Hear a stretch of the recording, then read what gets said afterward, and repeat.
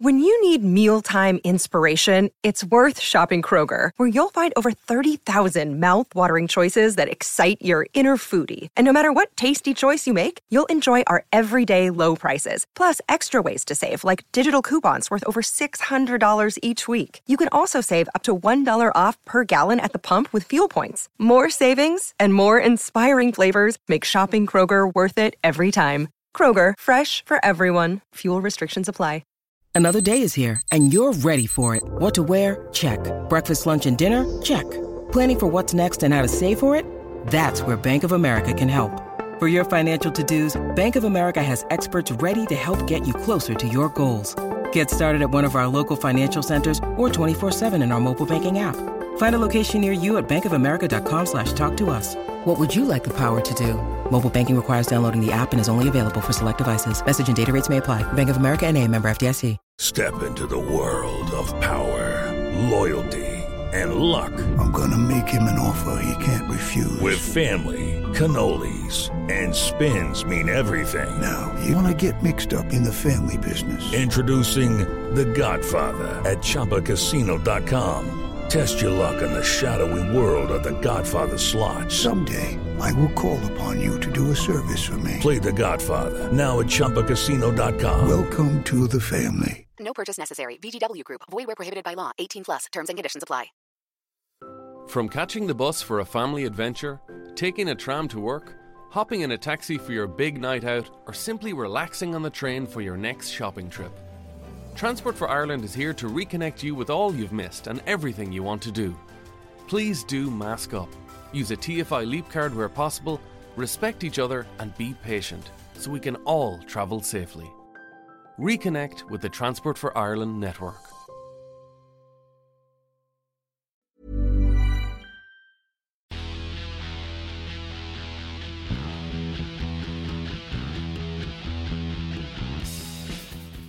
Welcome, one and all, to the Blood and Mud podcast. The podcast that's basically The Simpsons did it of the lockdown rugby podcast world. Whatever the podcasts are doing, I feel like hang on. Bath Wigan Crosscode game, did that 2 years ago. Looking at old rugby tours, did that 2 years ago. I think what this has proved is that for the last 5 years, you and me have gone out of our way to find reasons to not talk about modern, current rugby that's going on. And basically everybody else is just playing catch-up with that now. Yeah, we've done everything in our power to avoid actually talking about rugby that's actually happening. And now people who normally do that haven't got rugby. They're going, oh, hang on, what do we talk about then? Anyway, I'm Lee, and over there... I'm Josh, still, just about, Apologies for no pod last week, everybody. Work came on top a little bit for me. Also, my lad was turning 18. So I had some stuff to do to make it as special as I could for him.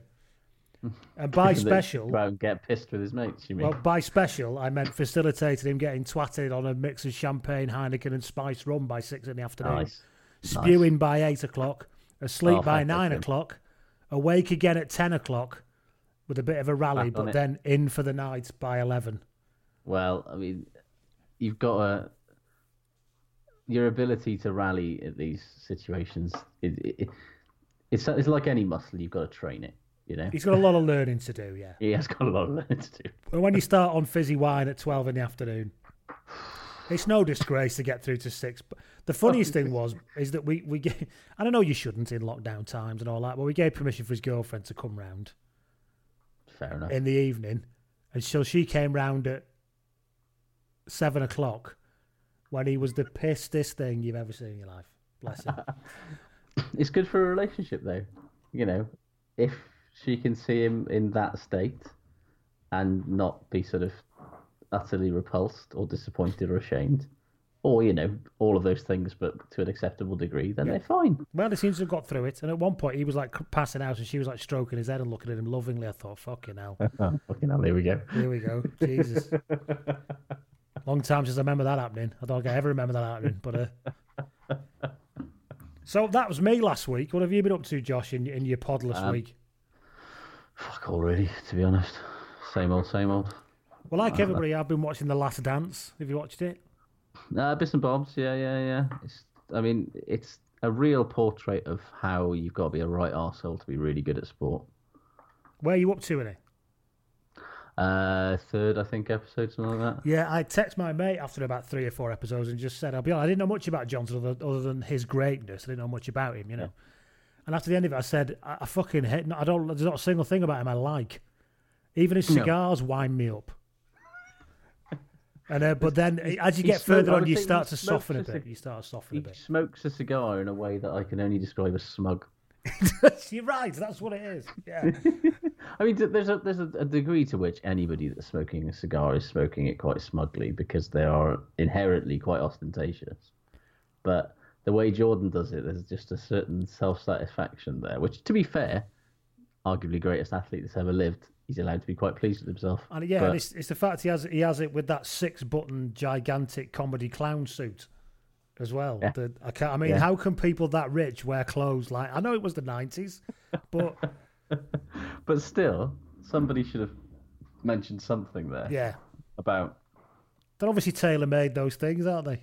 Yeah, they're tailor-made to look like they're about 6 sizes too big. It's. I mean, what you're probably talking. The trousers are the thing for me. You're probably talking an 18-inch bottom on those trousers, all the way up to a very tight athletic waist. That's the other thing that kind of throws you off. It's the thing I can't like. I get it. Like, you know, I was there in the 90s, but I still don't understand what we were thinking fashion-wise. Like, some of the stuff has obviously come back. You know, the sort of 90s patterns and all of that stuff. Yeah, my kids are banging to it. My 16 and 18-year-old kids they're all over it. Turn of the Y2K 1990s, as they call it. Yeah. Hell. However, what hasn't come back is suits that look like they don't fit and fucking massive trousers. Like, the cut is still relatively... Yes. Like... I don't remember them being that big either. If you want to watch a kind of perfect example of not like crazy voluminous suits like those lads are wearing, but awful suits to watch. If you watch The Wire, every suit in The Wire is appalling. Every trouser, the amount. I'm sorry to get technical. The amount of break on the trouser, the bit on the trousers on the shoes is fucking staggering in The Wire. And these are like politicians. It is bizarre how quickly suit couture and sort of suit tailoring kind of volte-faced between sort of about 2012, maybe 2013, like Mad Men, wasn't it? Predominant. Yeah, basically Mad Men started, and then everybody started tailoring their suits like it was the 1960s again, and I think we're all better off for it. Mad Men and Suits, that's the programme Suits. It's program Suits, yeah. Whereas there was the young lad in that who didn't have a law degree wore English type tailoring, and then the other lad, his boss, wore Italian type tailoring, which was ridiculous. Massive lapels and everything, and too much shape and all that kind of stuff. Anyway, that's The Last Dance. It's about basketball, not suits, by the way. You would be surprised to know. But you would be.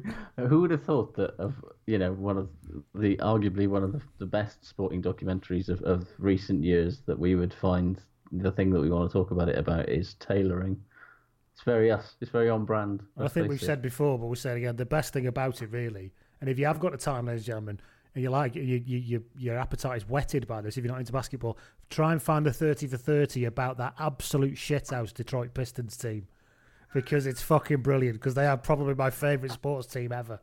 So, so I've been watching that. Obviously, my best friend and you know, Jason Isbell's new album came out on Friday, so I've listened to that about 5 times in the past few days. It's decent. It's a good record. It is a good record. He doesn't make bad records. Even if you don't love him like me, I understand people don't. It's hard to say he makes a bad record because he doesn't. Yeah. And also then I wanted to watch a bit more American sports stuff. So I watched Last Chance U. Have you seen that? I have, yeah.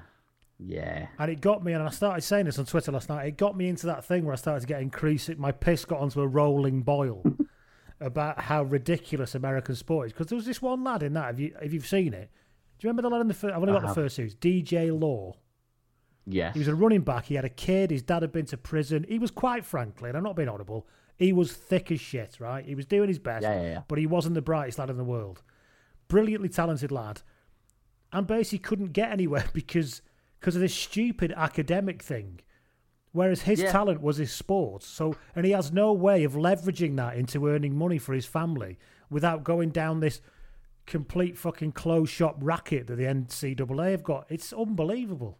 Oh, one of the worst things if you're somebody that is any way bothered or irritated by rampant unfairness and exploitation of particularly low-income poor people in a sporting scenario. The worst thing you can do is engage with anything that makes you aware of the NCAA, which is, frankly, one of the most corrupt and vile cartels in all of the fucking world, let alone not only just sport, just everything. $1 billion industry on the backs of people who can't even fucking get a sponsorship deal without voiding their fucking chances of playing professionally. It's fucking despicable. Yeah, it's unbelievable. So I was like, well, hang on. So what they've effectively done in America, in my mind, is they've created the equivalent of the British soccer professional football pyramid, but with colleges. So imagine that in football, if instead of Huddersfield Town and stuff, you had Huddersfield University. Yeah, that's what it would be. Except you couldn't get paid while you were there, and if you tried to get paid while you were there, you'd be drummed out of the sport forever. And if you can't get there in the first place, then there are huge parallels with the amateur era in rugby, where the people upstairs are making money hand over fist as you're selling out fucking 80,000 seat stadiums every month, but the people who are actually putting the work in and creating the product don't get a single penny for their labour, but with the added thing on that they have to somehow pretend to be academic, even if they're not, to the point where they're regularly cheating or getting tutored so much that somebody's basically doing their work for them because that's the only way that they can survive. It's an appalling fucking system. And that there is no choice. You can't go, no, that's not for me, actually. Can I just have a contract now at the age of 18, please? Yeah, which is how it works in basketball, and because LeBron James never went to college, and in basketball they got rid of the thing that you had to go to college, right? About 15, 20 years ago. So you can declare straight from high school and go straight into the draft. So a player like LeBron James goes, well, I absolutely don't need to go to college for 3 years to tell you that I'm a transcendent generational talent. Would you just like me anyway? And so but with the NFL, and with, I think in baseball you got you got the minor leagues in baseball, haven't you? There's ways you can earn money, I think. Not the minor leagues in baseball are another weird thing that are sort of basically just like substitute. But I just found myself more than anything, football. I just found myself fuming that it's like effectively, like you said, the NCAA, it seems, have created a professional sports pyramid that they don't actually have to pay people for. Yeah, and in fact, they don't even have to pay for it because boosters will fund it anyway. Yeah, it's so bizarre. There's so much shadiness going on behind the scenes with boosters and all that sort of stuff, paying players under the table because they need to fucking put food on the table and support families in a lot of cases. But the second they get caught, as you say, they just get drummed out, and that's the last you ever see of them. Whereas college, it's a big time college football coaches are paid something like $20-30 million a season, and God knows their players are paid, and their players are paid nothing. And God knows what the endorsement deals the college are getting from everything. Well, actually, funny enough, when I was in Nashville last year, I went to it's the Crimson Tide? No, Tennessee Stadium. That was Alabama's Crimson Tide. Tennessee Stadium in Nashville, which is Nissan fucking something or other. Yeah, the Nissan Stadium. Yeah. So somebody's getting a slice of that, aren't they? Yeah. I'm assuming it's the Titans as well, is it? But I don't know. So yeah. The revenue, the University of Alabama's athletics, which is primarily the football program, which has been very, very good for a long time, their total revenue was $177 million last season. It's just for the athletics program, and a $48 million profit. So when they take out the $30 million for the coach and all of the money that they spent, they still made $50 million fucking dollars. And you're telling me you can't get your top players, just give them $50,000 a year or something, just so they can just pay them Just pay him a living wage. Yeah. And actually, whatever you're paying for the degree, anyway, we could go on forever. It's unbelievable. And also, it is that thing. If you are, I know they fudge a lot of this academic stuff, but if you are literally completely stupid, and there's nothing wrong with that, some people are, right? Yeah. But you're fucking brilliant at football. Then you should be allowed to go and earn you should have a route to go and earn money. What a joke. Anyway. Yeah. Where were we? Oh, yeah, so moving on. So, and then even more of that then, of course, then the Bundesliga. We did have some sport this weekend because the Bundesliga was back. Did you partake of any of it? I've never cared more about German football than I did at 2:30 on Saturday afternoon. Did you find yourself a team, or did you already have a team? I had to go through all this Saturday morning. Yeah, I've been over to Germany a couple of times to watch various teams. So I had a choice of picking either Werder Bremen or Fortuna Düsseldorf, both of whom are in the relegation zone. So I just went for Fortuna because I don't know why really. I just tossed a coin. So I'm looking forward to a brilliant relegation scrap. Well, I read a bit about Union Berlin. I thought they look all right. I'll go for them. Stadium's called the Stadium by the Old Forester's House or something. And then Cammy Black from the Scottish Rugby Blog podcast, he sent me that flowchart thing, and he said they were hipster. I was like, I'm not fucking having anything to do with that. So I went for SC Paderborn instead, who looked both shit and slightly mental. So I quite like that.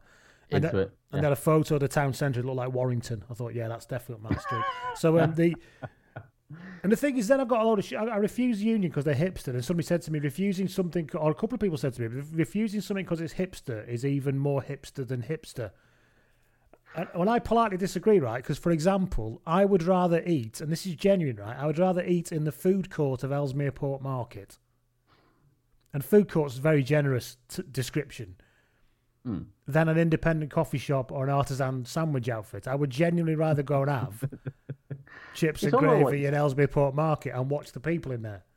It's all about what you're comfortable with. And frankly, while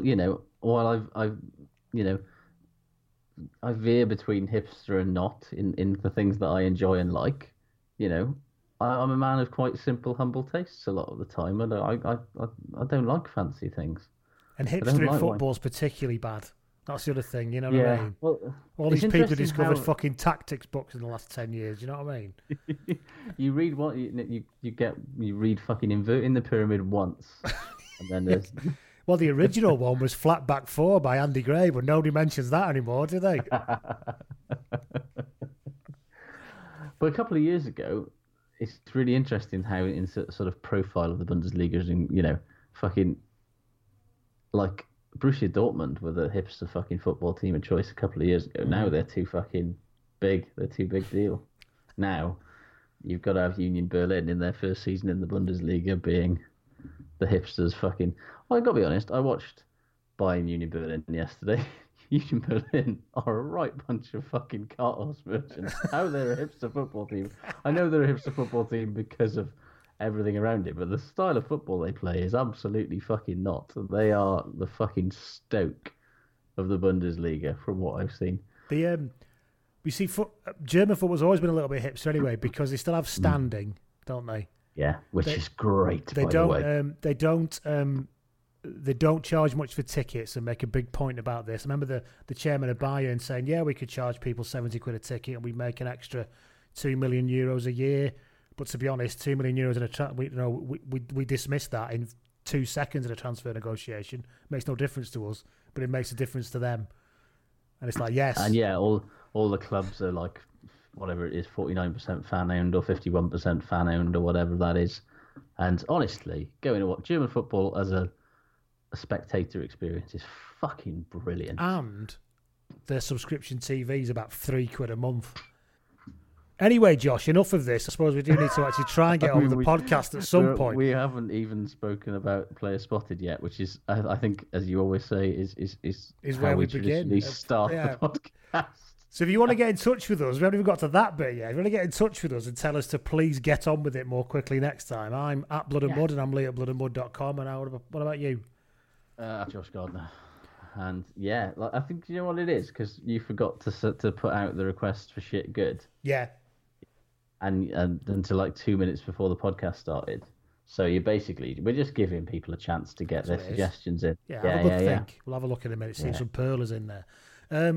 We're on Acast, iTunes, we're on patreon.com/blood and mud. Thank you to everybody who gives us support and continues to give it in these difficult times. We've had a couple of people come into the VIP lounge since we were last on. Joshua Jenkins. Thank you, Joshua. That name sounds like a really talented fullback who was just a little bit too small to play at the highest level. I don't know if that's where you are, Joshua. That's what it sounds like. And also in the VIP lounge is Phil Robinson. And now that's a name of somebody who sounds like they did make it to the highest level but had no right to.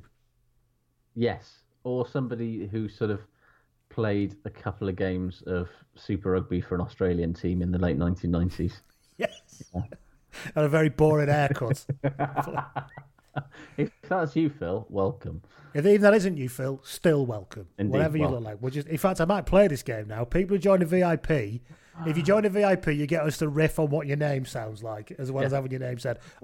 Which kind of rugby player? 400 people deserting the VIP lounge. Yeah. Now we begin, Josh, as we always begin.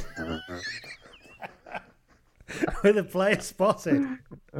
Yeah. Simon Brooker DMs. He says he's got a COVID-19 player spotted. Intriguing. Hello. He says, I was contemplating my work from home routine when I spotted Johnny McNichol at 9:30 a.m. pushing a lawnmower up my street. He was in full rugby stash with a rucksack. Is this a new form of functional training? Asked Simon Brooker. Look, now, Simon, I need to know somehow. Brand of mower, power source, electric or petrol or battery, which I know is electric, but I'm sure you would be pushing a sit-on mower, would you? You'd be riding. Well, are you allowed to ride one of those up the street? You know, you can do anything now. Fair enough. You'll get fined for it, but you get fined for everything. Just leaving your house, you get fined for. So you might as well sit on a lawnmower and make it interesting. So there you go. Thank you very much, Simon, for that. Johnny McNichol pushing a lawnmower. Yeah, I do want to know the deets, though. But I'm assuming that's in Wales because obviously Johnny McNichol plays for Les Scarlets. Yeah. And, garden centres have only... Was it this week? We're parking these up, so I'm not sure when this was sent, because if it wasn't this week, has he been to a garden centre to get that? Because they weren't open till this week. Or was it classed as an essential item from B&Q? Because that doesn't sound essential to me. It sounds essential to me at all. However, or it could have been local Facebook group, because there's a lot of petrol type tools come up. In fact, I got rid of a petrol strimmer this week, which I couldn't fucking get to start, and I lost my shit with it so much I sold it for 20 quid. Honest to God. The worst thing, most things when you can't get them to work, like a computer, you'll think, what's happening here? And you can go and have a look, and you can uninstall and reinstall it, and check this and check that. An engine, right? Yeah. You turn it on, you prime it, you pull the fucking cord, doesn't start. You do that, choke, pull, and then what you do is you spend about 90 minutes just standing up and looking at it with your hands on your hips, going, Phew. And then just repeating what you've done. Turn on, prime it. Is it flooded now? Is it flooded? I don't even know what flooded means, but apparently it might have happened. You don't even know. Like, it's not. If you started taking it apart, that's just going to make things worse. Well, I started looking at YouTube videos then. Like sometimes you look at YouTube videos about doing your iPhone screen, and you go, "Fuck it, no chance." Just undo these 17 tiny things. What you could do is break the carburettor down and rebuild it? Whoa, right, okay, fuck off. I could just about restring the guitar. This sounds like I'm buying a new one. This sounds like this is going, and cause of China, I can get a new one for a relatively reasonable price. So, so there you go. So he's probably getting that off his Facebook group, wasn't he? Anyway, now the news, Josh. News. Yeah. It's been a couple of weeks since we were on. Anyway, you can't get on a fucking Facebook group right at the moment. What? Or indeed from anywhere else. Is some sort of fucking weights bench. Any kind of fitness equipment at the moment, fucking gone. Well, not true, because you got yourself a very nice... I did get myself... From Dominic, Equip for Gyms, who's a lovely man and a lovely company. He's a lovely man. He sorted me right out. However, I have had a look at how much his weight benches cost, and they're a bit out of my price.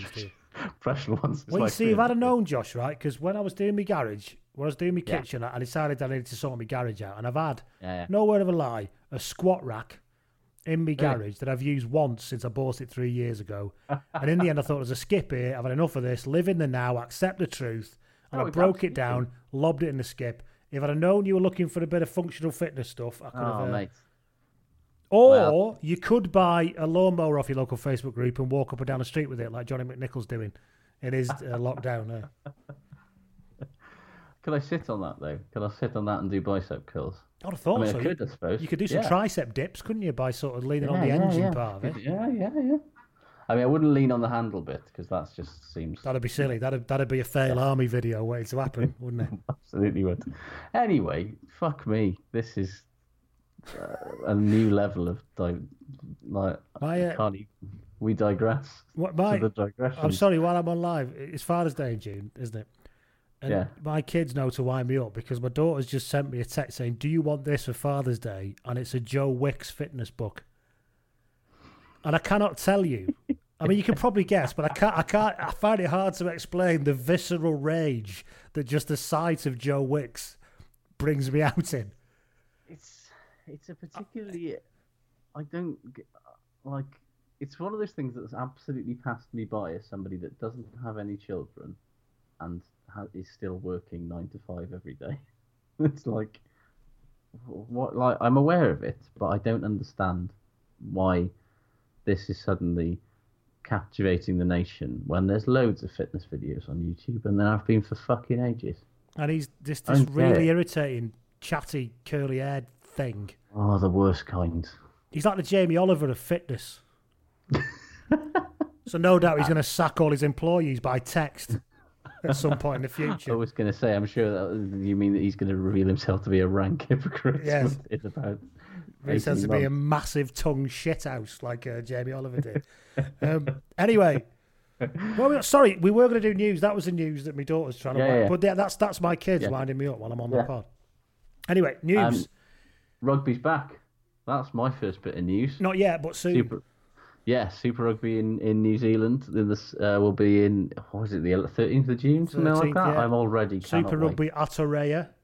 Aotearoa, yeah. It makes me feel fluffy aside, to be honest. Until, actually, the moment that I realised that in the same way that other countries who are much further down the line relaxing lockdown rules and all that sort of stuff seem to have turned people in this country into insane end the lockdown lunatics. The second that a ball is kicked in New Zealand, you're going to get people in Europe demanding that the Premiership season starts again instantly. So, I mean, I will always find that cloud in any blue sky, and there it is. So, speaking of things that are abroad, in a development about as surprising as Callum Clark being a bit of a shit, the summer tours have been postponed. Yeah, Kel Surprise. Yeah, I mean, postponed. That's doing a lot of work. That word, isn't it? Well, that word is laying a lot of fucking pipe. Yes, isn't it? It's postponed bracket. Yeah, forever. Cancelled is blind copied in. Also, speaking of abroad, Johan Ackerman is off to Japan. He's leaving Gloucester and he's off to Japan. Yes, he is. With so many other people. Do you know the most fun part about this actually is that that apparently in leading the chase to be Ackerman's replacement at Gloucester is none other than your friend and mine and the friend of Rugby Chaos, Rob Howley. Brilliant. Who I believe his gambling ban ends like this week or next week, something like that. Oh, God, do you remember that? Yeah. Yeah. Remember when Rob Howley got banned for fucking betting on a load of rugby games? It feels like 7 million years ago. It was like January or December or something. Yes, so he apparently he's in the hot seat to be the new number one. Picture, if you will, the visage, the vignette you'll see when it comes back of him and David Humphreys in the same, both in big coats, in equally oversized coats with equally faraway looks in their eyes. Yeah. Rob with his can of full fat Coke. Full fat Coke at all times. Yeah. I can't wait. So Ackerman's off to Japan, where I imagine the fish finger game is next fucking level in Japan. I've not been, but you can see why he's going. Yeah, because we know he's a bugger for the fish fingers. I imagine they've got the variety they must have over there. I mean, that one's made out of like all sorts, even probably if you Like one of them comes out of the toilet, probably. Who knows? It's fucking probably, yeah. unbelievable They what probably over do there. that thing where they make the fish finger in front of you. And then I mean, who knows? I haven't been. I want to go. But Well, that's why Johan's going. I mean, it was a reasonable offer, but then when he put a fish finger clause in, then he was away. So, if the fish finger clause isn't the name of this episode, I'll be very disappointed. just making a note of that. The fish finger didn't the fish finger clause like a sort of electronic rock band in the early? Oh no, that was the Cooper Temple clause. Sorry, yeah. So anyway, the miners' report. Yeah, while we're on the out. Premiership, the miners' report, which is not to do with people who work underground, it's Lord Miners' review into the salary cap. And is it fair to say that it's just what a fucking clusterfuck this is in massive letters? It's a fucking mess. With lots Not of the appendices and flowcharts. Yeah, not the report. The report itself is very thorough. Yes. He's not what mucking the- about, what no. the- What the report lays out is, holy fuck, the salary cap and finance in English rugby for the last God knows how long has been a fucking Wild West shit show. And like the fact that the guy doing the investigating couldn't find out the details. Do you remember when Saracens and that other club got given very nearly got raked before the board, but then there was a confidential settlement in 2015 at the last minute.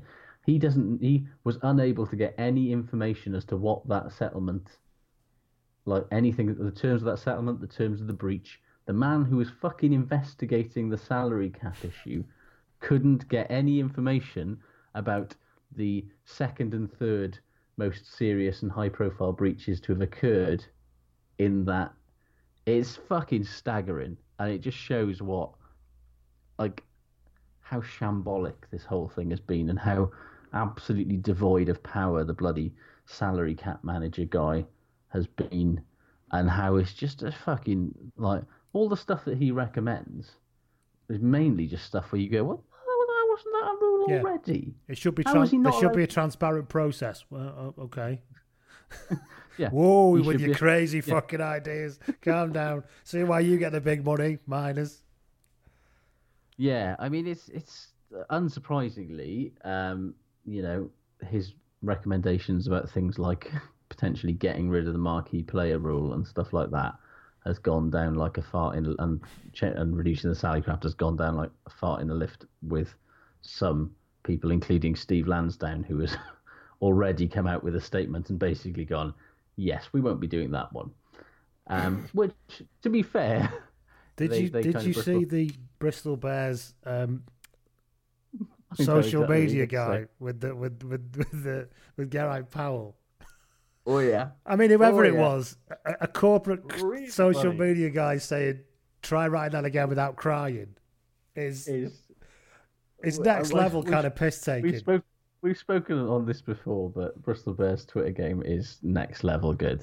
And Them and the Barbarians are kind of cleaning up on this stuff. They absolutely are. But so he's come out and basically gone, well, we've got commitments to all of these players that are multi-year commitments that are based on the marquee player rules. So if we won't be changing that anytime soon. Thank you very much. The thing is, there's a bit of kind of parrying with this, isn't there? But the fact is that of course you'd have to say, well, obviously existing contracts will have to be in place, and they won't be renegotiated, and so on. Ultimately, Steve Lansdowne is a rich man who wants to pump a fuckload of money into rugby, in order to win stuff, and people get pissed off about that. But that's his prerogative to want to do, and these rich people tend not to take well, as we have discovered with another rich person with a very fondness for having pictures on his office floor. If you tell a rich man that he can't spend his money in a way he wants, he tends to find a way, and there's that angle to it as well, where telling these rich dudes that they can't spend as much money anymore is not going to fucking fix this problem. So have we heard? I've lost track of whether we've heard from Premiership Rugby whether they're going to implement all of the recommendations in full, which you normally do with these types of things. From catching the bus for a family adventure, taking a tram to work, hopping in a taxi for your big night out, or simply relaxing on the train for your next shopping trip. Transport for Ireland is here to reconnect you with all you've missed and everything you want to do. Please do mask up, use a TFI Leap card where possible, respect each other and be patient so we can all travel safely. Reconnect with the Transport for Ireland network. Christmas, a time of caring, sharing and compromises, like deciding which presents make your list or which in-laws you're going to for dinner. But with An Post Mobile, there are no contracts, no bills and no compromises. Just unlimited calls, texts and a whopping 50 gigabytes of 4G data with 99% population coverage. All for only €15 a month, and you get the first month free when you switch. Switch to An Post Mobile today and shop our range, including the Samsung A02s from $129.95 at anpost.com/mobile or at your local post office. An Post Mobile, for your world. €15 unlimited available for new customers. Fair usage policy applies. For terms and conditions, see anpost.com/mobile. Yeah, it's interesting to see kind of how, because it's what 10 out of the 12 teams need to agree to anything. But Premiership Rugby are keeping, understandably, quite quiet about all this stuff. However, there was a report from the Times just before we came on air where it was reporting that various Premiership clubs are already asking / trying to cajole their players to make the 25% salary cuts that they all agreed to over COVID to make those permanent, which... yeah. Remember how... Whatever the rights and wrongs of anything are, right, now is not the time to be making permanent decisions about anything. No. I mean, the first thing that I would be asking if I was a fucking... I mean, for starters, but by the time anyone is listening to this, I would imagine, unless you're listening to it today, if the Rugby Players Association hasn't come out with a very strongly worded statement saying that, while players are happy to get into a narrative, into a dialogue with club owners about, how we can make the game more sustainable, that the players absolutely shouldn't be taking, the full force of being expected to carry the can for all the money that they've lost. And I would want hard and fast fucking evidence that everybody, at board and senior level at clubs is also taking a 25% pay cut and permanently if I was doing it as well. If that hasn't happened, and if the RPA hasn't come out and said something like that, expect Ellis Genge's fucking "Can You Hear the People Sing?" Wait till Genge gets hold of this. To be set up literally by the time we're recording next week. Because it's mad shit. As you say, they're trying... Something that has been sort of spoken about a lot in my industry and probably even fucking more so in yours over the course of this coronavirus crisis is that a lot of what has happened in this from a financial, businessy kind of point of view, has just dramatically accelerated stuff that was happening anyway. And should have been happening, that people have been a little bit... should have been needed happening. A nudge on, Yeah, and some things that shouldn't have been happening, and it's made things that were already in, things that were already in decline have gone into much faster decline than things that, and all that sort of stuff. And it feels like Premiership Rugby is trying to do the same thing here, where it's gone, well, we were going to have to deal with this sort of player salary issue eventually anyway, so let's just fucking kick it into turbo here and see if we can get them to take a fucking quarter of their pay cut across the board and see how they fucking swallow that, which, as you say, to do it now of all times just feels fucking... No. What are they thinking, really? They don't even know when, they could be playing rugby again in a couple of months, in a couple of weeks even, Fucking... Steve Diamond's got sales training already for some reason. When was this agreed then? I was on the Teams call last Friday. You were on it. Or you must have dropped out. Sorry, I didn't realise. That was all agreed, yeah. Yeah. We ran a poll on Teams. You're not voting it. Oh, you should have. You should have. Right, so, yeah, we'll see what happens to that. Ben Franks is off to Scarlets to be a coach. Yeah. And the great Welsh rugby public have taken it very, very well. Yeah, you'd think. Not anybody who's sane, by the way, that people that we engage with in Welsh rugby Twitter world and stuff. Sane people are okay, but it's that mass populace of Welsh rugby public that still think that, a 10-stone fly half with a sidestep can do the fucking job, Yeah, a lot of people... I mean, it's weird, given that, Franks is one of the, better props to have played the game in the last sort of 10 or 15 years. To have him as somebody providing wisdom and expertise to the Scarlets pack should surely be quite a good thing. But apparently, because he's not Welsh, that's somehow awful. Because there's a real, and I get it, there's a real thing in Wales where there's people are really pissed off that there aren't any good Welsh coaches out there. And the problem is that whenever anybody brings up Welsh coaches that are apparently good that aren't like currently being employed anywhere and deserve a go before these foreigners do, is people like Lynn Howells. And God love him, but fucking hell, there's a reason that he's not in charge of a bloody Premiership team. He still has at least 10 Eastern European club nations to go through, yeah? Has he coached Azerbaijan yet? Yeah. It's like, what do you want? You know, Mike Ruddock's in charge of the Ospreys now. You know, Dai Young will not be unemployed for long, I would imagine.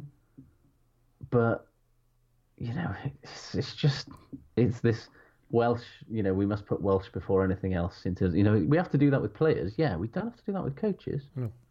If they're not fucking good enough, don't fucking hire them.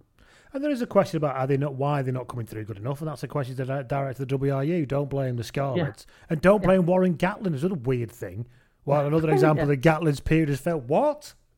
Because he hasn't brought through people to replace him. Yeah, no, I think he's too busy just making us more successful than we've ever been in our fucking And when he history. wasn't doing that, he was on the phone to his son. Yeah. He was on the phone to Bryn, trying to, you know, bridge that, trying to mend the 1,000 splintered pieces of his shattered heart. And now he's, you know, dancing at barbecues half drunk on Wasn't TikTok. that wonderful? I fucking loved that. We didn't talk about that, did we? It actually happened. We didn't. It's how made up his daughter clearly is as well that he's getting stuck in. Ugh. It's just, it was touching in a variety of ways. Loved it. I'm sorry to be the shallow guy. I've probably said this before, but how is it that his daughter looks exactly like him and yet is a very attractive woman? And doesn't have this massive square concrete looking head like he's got, although she does. It's very odd. Yeah, it is weird. The thing that I loved more than anything else about that Gatlin video was that he was, you know, pissed and barbecuing, which was great, but he was doing so wearing 2017 Lions Tour gym shorts that had been washed so many times that the Lions badge on the left-hand side had basically just, you know, when a badge wears off and there's just like an outline of where it used to be, there was that. It's like, he was earning, like, he was the highest paid coach in the world until like 6 months ago. And he's he's wearing a pair of shorts and washing them so many times that the fucking logo comes off. I love that. I bet he wouldn't fucking support Union Berlin either because they're too hipster.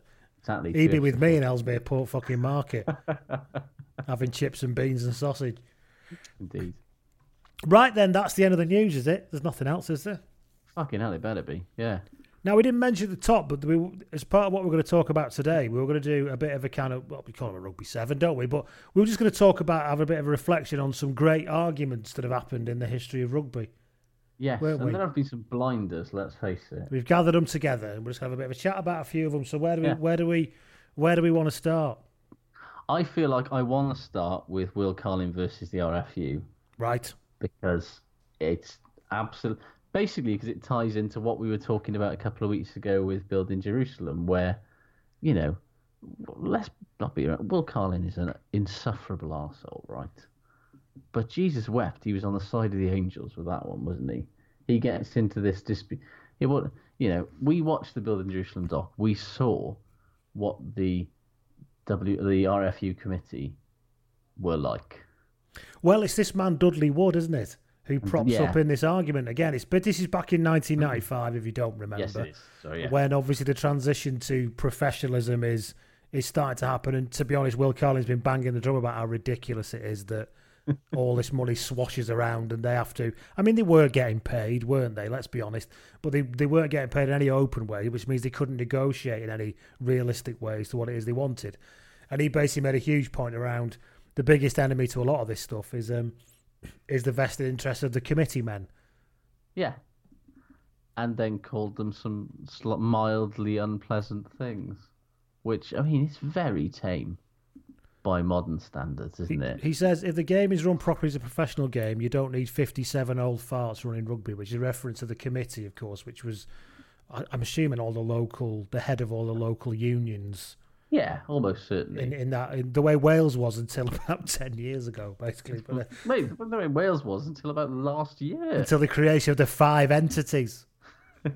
Which we still don't know what they are. But... Yeah, the best part is that he says that, which, is punchy, but it's the sort of thing that in this day and age, somebody, there would be words had behind closed doors and the matter would be closed. That's after it had gone viral on social media for about 17 Obviously, hours. yeah. But now, he gets fucking sacked for it. He not only gets sacked, he gets sacked, 3 weeks before the fucking Rugby World Cup? Can you imagine anybody having... it's insane. It's brilliant, but it's absolutely insane. So it's the best part... This is the reaction, wasn't it, to Dudley Wood saying that players were cheating by abandoning the amateur principles, basically. Yeah. Which goes back to Dudley Wood was in the opening scenes of Building Jerusalem in a full tux, saying that money is a corrosive influence on the game, while he was in a full tux, having, swan and chips with his mates, So, the irony wasn't lost. So obviously, and Carling's fed up, and Carling makes a point in Building Jerusalem, doesn't he, and says, they keep saying it's recreation and pastime or whatever. He said, but you don't have a World Cup for something that's just a bit of a recreational pastime. You don't have 75,000 people turning up for this. Let's get real, Yeah, it's remarkable, really, and so the RFU committee kicks right off, and decides to sack Will Carling 3 weeks before the World Cup, and then there is, it's arguably the first time that the Tweedy old fucks of the RFU probably ever had to sort of, in any way, engage with a public backlash of any kind, because there's a huge public outcry. Because, let's not be honest, Carling was one of the best players in the world at this point. And captain of his country. And so, basically there's a huge public backlash, and the RFU then instantly has to climb down and reinstate him. And, in terms of a sort of player power sort of setting out how things are going to be going forward, it was a step in the direction that, things might ultimately end up in, even if, there was a lot of fucking stuff to go over since, to get past before players could rightly feel like they were getting their voices heard, and arguably fucking still can't, let's be honest. But don't forget they were on strike 5 years after this. Yeah, exactly. But it set the tone, I think, for the early days of amateurism, where all of a sudden these people that have basically never had to really do anything that they didn't feel like doing, all of a sudden had had media and public backlash and player power and all this stuff to deal with straight off the bat. It was interesting from Carling's point of view as well, because he was an establishment man, wasn't he? He'd come out of the army. Fuck yeah. Officer in the army, come out of the army to play rugby. Everything about him said establishment. His dad was, and all that stuff. And so I suppose it would have been, they would have probably seen it as a kind of safe pair of hands to give, because he got the job at 22. Don't forget, captain his country, and they thought, but he's the right sort of man. Wasn't he saying, yes, minister? Above all, he is sound. It's that kind of stuff, isn't it? And this was still an era where there was very little. Arguably, we haven't only recently got there, but this was very much an era where you were not going to be captaining England if you went to a fucking state school. Let's face it. No. He probably wouldn't even get in the squad, but he became. Well, he is, I suppose. It's easy to, he's annoying and he's got, an arse for a chin and all that stuff. But he's absolutely he was quite the iconoclast, wasn't he, on the quiet? Massively, in a sort of quite a, in a way that is perhaps, his motives were perhaps not the purest, in that he was smashing money. He wants some fucking money, and who can blame him in that regard? When you stood there with fucking, what is it? Courage, Bitter, and Cellnet written all over your fucking clothes, and you're getting fuck all. And you get absolutely nothing. Yeah, you have to basically take a day off work. Link with the NCAA, of course. Yeah. Well, there we go. Yeah. So there was a point to it, that 20 minutes at the beginning, see? Yeah. We definitely had that planned. Yeah. Yeah, so, the irony is, of course, Carling was as right now. It's correct now as it was then. Really, in a lot of ways, the things haven't changed that much in 20, 30 years. He did have to apologise, didn't he, at the end of it as well? That's the other thing. He did. I mean, it was quite rude. He's right to apologise because you shouldn't call people old farts. For him to say you don't need a committee of 57 amateurs running a game like this, it should be more professionally run. That's the point. To call them old farts, you should apologise for that. But so that's argument number one. So that's number one, which is Carling versus the RFU committee. I feel like there's a nice segue into Rob Andrew versus Olivier Azam, which, honestly, one of the absolute primo dickhead moments of a career littered with dickheadery. You've got to give it to him. December 2001, everybody. Cast your mind back that far, if you can. Enron's filing for bankruptcy. The Afghanistan war is raging. Yep. Robbie Williams and Nicole Kidman are number one. Tough times. With what was that? Swing When You're Winning? Was that the album? Oh, God, it was, wasn't it? God, I hate Robbie Williams. Anyway. So anyway, in the midst of all this, Gloucester have beaten Newcastle 29-25. Rob Andrew is obviously... Newcastle is riddled with Rob Andrew at this time. Yeah. And during the game, Falcons Epitione, with a very cuddly Epitione.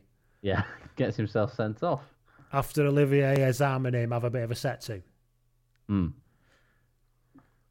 Olivier Azam, it must be said, not a choir boy either. Not a choir boy at all. and again, 2001, these people like Epi and him are those brilliant sort of transitional players. I was going to say they're the transition between an era where literally anything went to where we are now. 5 years between biting people's fingers off and you might get sent off for that now. And they kind of bridge that gap wonderfully. Yeah, they didn't do. He? So he accuses Azam of racism, doesn't he? Yeah. So Epitone gets sent off, and then afterwards allegedly says to Rob Andrew that he was racially abused by Azam, and Andrew basically just decides to damn everyone in the city of Gloucester effectively for Andrew then says not only was he racially abused by Azam, but then that he claims that Azam was encouraging the crowd to join in with the racist stuff. And it's basically, it's when you look at incidents like this, it's amazing that Rob Andrew was such a well-liked and successful rugby administrator during his time at the RFU, isn't it? He goes out of his way here to make friends as widely as possible. On-field racism, racist chanting, even at this point, not okay. However, do you know what's also awful? Is accusing people of it when you have absolutely no proof, despite it happening on a televised professional sports game where there were cameras and microphones and shit. So basically, even though 2001 was a different world in terms of its attitude to race, let's be honest, Gloucester investigate this to the point where they publish a 65-page report afterwards. Now, in 2020, that report would be independent, not done by Gloucester itself. But however, still a 65-page report that found absolutely no evidence of any of it, and basically said that Rob Andrew had better fucking apologise, or he was not welcome back at Kingsholm. Which, is fair on some level. Even if Andrew believes that to the core of his very being, that something racist did happen, if there's absolutely no proof of it, you kind of got to walk that shit back. After you basically said that Gloucester, brought the game into disrepute and all of this sort of stuff, and it was pretty fucking strong stuff. Because after he said what he said, that Tom Walkinshaw, who owned Gloucester at the time, said Rob has a history of shooting his mouth off when things haven't gone his way, but his remarks last week were, I believe, not missing his words, the most disgraceful ever made at a rugby press conference, says Tom Walkinshaw. Never knowingly unhyperbolizing it. Yeah. Let's not forget that the Premiership was, when this ridiculous thing happened, the RFU was in the midst of bringing in the RFU Code of Conduct, which set out sort of standards of things that you were and were allowed to say, which was literally invented and brought in for Rob Andrew, because he was such a fucking gobshite that he was going around and basically shouting his mouth off about how shit Clive Woodward's England were and all of this sort of stuff, and criticising England team selection, and criticising what Clive Woodward was doing as a coach and all this sort of stuff in his newspaper columns. And so they literally brought in the RFU Code of Conduct in order to stop Rob Andrew shooting his mouth off. And in the process of this, he does this whole thing. And the best part is then, even though there's no evidence to support what he said, and he's banned from Kingsholm, and I think and basically this happened in like November or December, wasn't it, that year? December 2001, yeah. Yeah, and so then it took 6 months for him to actually, because Tom Walsh was like, he's not welcome back, and then Rob Andrew responded, well, if I'm not welcome back, then the entire club, Newcastle Falcons aren't welcome back. I do love that, yeah. I'm a representative of the club, and a ban on me is a ban on the club. No, it isn't. No, it really isn't. You got fucked off. And yeah, it took him 6 months to apologise, and he only apologised then eventually 6 months fucking later, because Newcastle had a fucking Premiership playoff game to play at Kingsholm. And have you ever seen if it's possible to write a statement through gritted teeth? Oh my God, it's so fucking... Although the remarks were made in good faith based on statements made to Rob Andrew before the press conference, he now accepts there was insufficient evidence to justify the remarks. That's a bit of a non-apology, isn't it? It's not a full and frank apology, is it? But yeah, it really... And, it's quite remarkable to think that a couple of years later, Rob Andrew was the most important man in rugby in England. I mean, how has he done it? I genuinely don't know. It's astonishing, isn't it? You can shithouse your way to any kind of job if you like.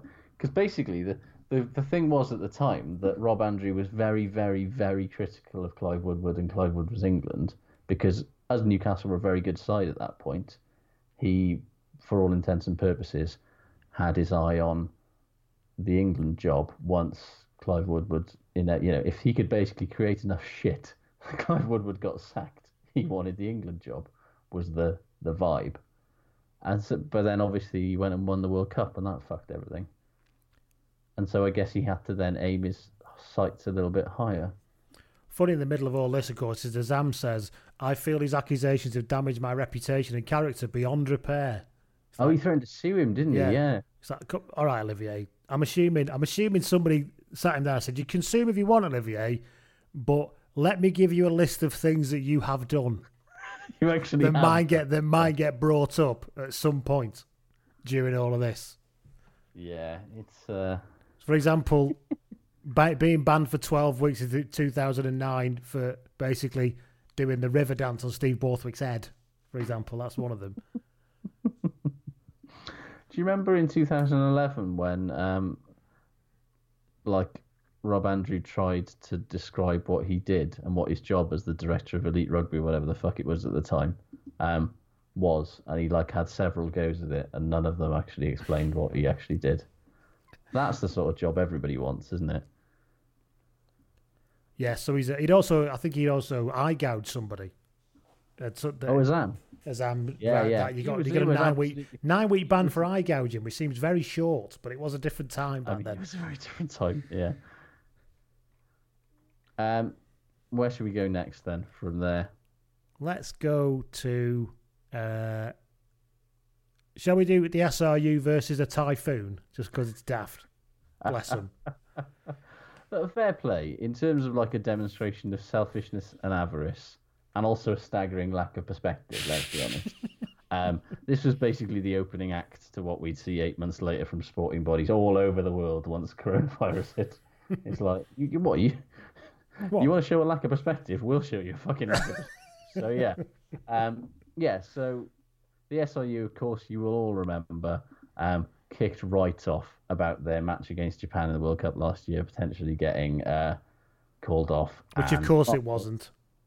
Which, of course, it wasn't in the end, yeah. But yeah, you've got to give it to Mark Dodson. He was really earning his £70 million a year, or whatever the hell it is, when he decided to tell the Telegraph that the SIU... Well, he behaved so well during this that he had no choice but to give himself a £400 million rise afterwards. Yeah, so he told the Telegraph that the SIU would sue World Rugby if their match against Japan didn't go ahead because of the typhoon, which is some 11 out of 10 cunt behaviour when people are literally dying and being forced out of their homes in the country that you're sat in that moment where there is a typhoon on. Like, Scottish fans perhaps reasonably assert that any nation that was in that situation of being knocked out of the World Cup because of a typhoon would probably have kicked off in similar tasteless fashion. But look, they didn't and you did. And also, I expect fans to emotionally lose all of their shit and not have much logic about it. You don't expect the CEO of the organisation to do the same thing. That's why they get the big jobs. I would love the fact that when he said, we're going to sue you to World Rugby, World Rugby's statement in response was, oh, we're so fucking scared. You know, it's kind of... But it was so tone deaf and so tasteless given what was going on, especially like it was the implication that, you just want to call this game off so Japan gets through, and then in sweet comeuppance, I'm sorry, Scotland fans, but it was sweet comeuppance. They get. And to be fair, all the Scotland fans I know had no problem with being soundly beaten. They just wanted to be given their chance, didn't they? As anybody would. And you expect fans to be emotional about it, as I say, but you don't expect senior executives to go to the press and start saying silly things. And then not only did he say a silly thing, but then when World Rugby after the World Cup was like, we're not going to do you for bringing the game into disrepute, but we are going to fine you $75,000 and ask you to apologise to Japanese Rugby Union. For accusing people of fixing things when a typhoon's fucking blowing through our country. But the best part of that is that Dodson says he absolutely won't apologise, and he'll only release a statement that says basically mistakes were made on both sides. And then a week later, he climbs down and releases a statement and pays the $75,000. It's just such a it's a wonderfully humiliating end to an unbelievably unedifying episode. Not for Scottish rugby, not even for the SIU, but particularly just for Mark Dodson. Let's be honest. Dodson's final statement was, I think we've all experienced our own typhoon today. A typhoon of emotion. We've all learned something from it. So that was that. But it was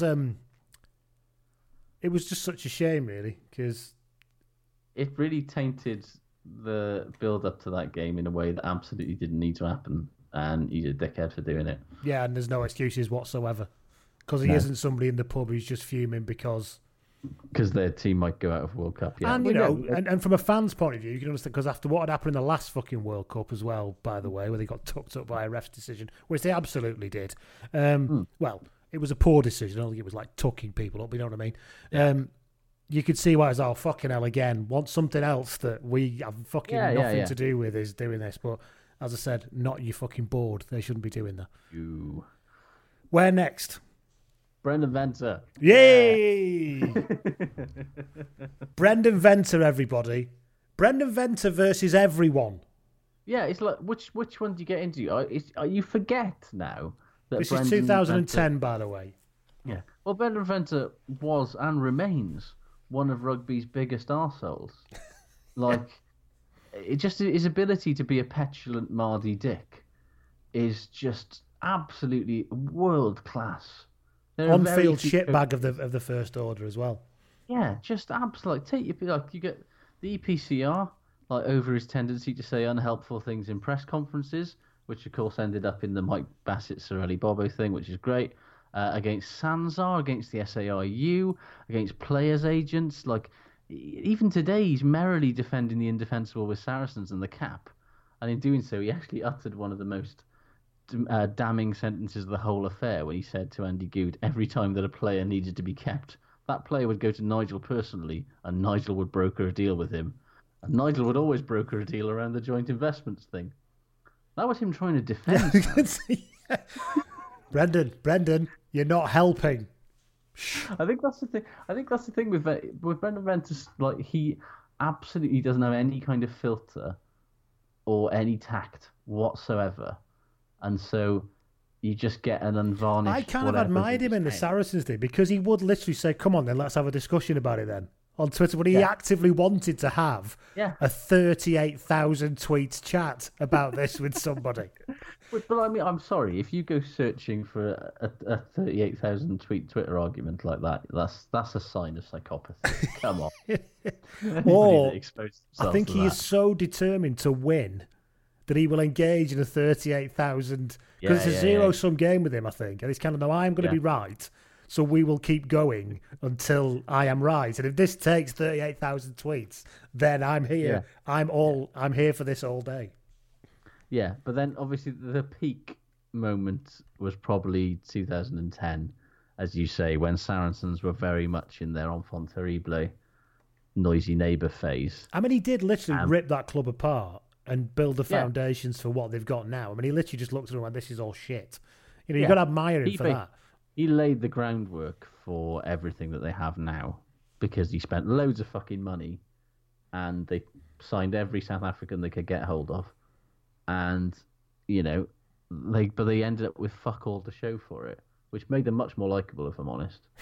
They got nearer to getting something before they ended up with fuck all, though. They were, and it was basically, you know, he was laying a lot of the groundwork for them becoming the fucking evil empire and that they are. Getting used to operating at that level. Even if they didn't win, it was like, no, this is where we are now. They were getting the quarterfinals, semi-finals. Then, of course, they got to the Premiership final in 2010.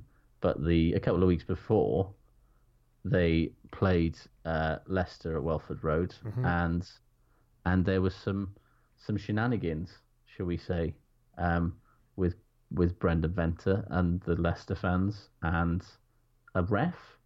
I mean, it was all a bit weird, wasn't it? So he claims that he was put in a seat which gave him an obstructed view, so he had to stand up to watch the game. But then while standing up, he was chatting to a referee's assessor for quite a long time and blocking everyone's view at the same time. And blocking everyone's view. So Leicester fans gave it a bit of, understandably, gave him some chat about that, to which he then gave some chat back, which is ill-advised. And Sharp Brits got involved with it as well somehow, which was... anyway, it all transpired that basically you probably shouldn't get into full and frank exchanges of views with fans when you're a director of rugby or a professional rugby club, because he then gets banned and then gets banned for the Premiership final, which is ironically against Leicester as well, where they lose, which is funny, let's be honest. Yeah, because I mean, there'd been a bit of a build-up in 2010. He slagged off a referee in like a 40-minute rant in January. Yeah. Accusing him of accusing him of walking through a maze at half-time and coming out as another referee, which is a really specific and weird, like, picture to paint. Which is basically a way of saying that he gave loads of penalties to the wrong team. He didn't give any penalties to the wrong team in the second half, which is... He went on a massive rant about the breakdown after the Heineken Cup game against Leinster and got fined like 25 grand for it, which is then... when he has the famous Sorelli Bobo, 3 cheers for Sorelli Bobo thing, that was when he was basically taking the piss because he was like, oh, well, I can't say anything in press conferences, so I'm just going to say this nonsense thing from Mike Bassett, England manager, which apparently he watched on the team bus the week before and was inspired by it, which is, to this day, one of the weirdest details of this whole affair. I've watching I'm going to do that one day. Yeah. No, don't. But it's but it was literally like the week before, apparently. He'd watched it on the team bus. But it's really weird. I'm going to do that. I'm trying to get behind it. I mean, it's almost like he decided that I'm just going to be an absolute cunt this year. Yeah. Because I think 100%. That'll be of benefit to my team. And I don't mean, I'm not even joking. I think he did think, well, actually, if everyone's just talking about me being a twat, then maybe they can get on with getting the monkey off the back around, you know, not winning or this everything else. We'll just... A lot of it felt very much out of the, you know, Sir Alex Ferguson school of trying to deflect attention away from his players by making the focus all about him. And fortunately, he wasn't nearly as good at doing it as Sir Alex Ferguson was. And so, got himself into a lot of hot water. And as well in this, there was a Northampton game this year where when Saracens won, he led them round the field. Sort of victory dance and sing song that pissed everybody off as well. Unbelievably bad winners, which, you know. I do quite like the fact that he's got no time for the polite, you know, Corinthian sensibilities of rugby. It's like, you know, I'm just going to rub your fucking faces in it. I quite like that in some ways, but yeah, I know what you mean. So yeah, Brendan Venter, who's then I said now and has obviously never, even though he's 10 years older now, has never lost this. This is obviously who he is. Looking for a fight, left, right, and centre. God love him. And obviously a very bright and so again quite an iconoclastic guy, I suppose. He does come in and mix things up. I think one of the themes, and with the next one that I think we're going to go on to, like a lot of the themes here is like rugby does not take well to people that are outside of the normal sphere of kind of personalities, and perhaps none more so in recent times than Luke Watson, who, good Lord, he got into a lot of disagreements with a lot of people. Yeah, well... But he's such a fucking complicated case. For those who don't know who Luke Watson is, because I'm not sure he's not that common a name, is he? I know some people will be... we had some suggestions for him when we asked for things, asked for nominations for this as well.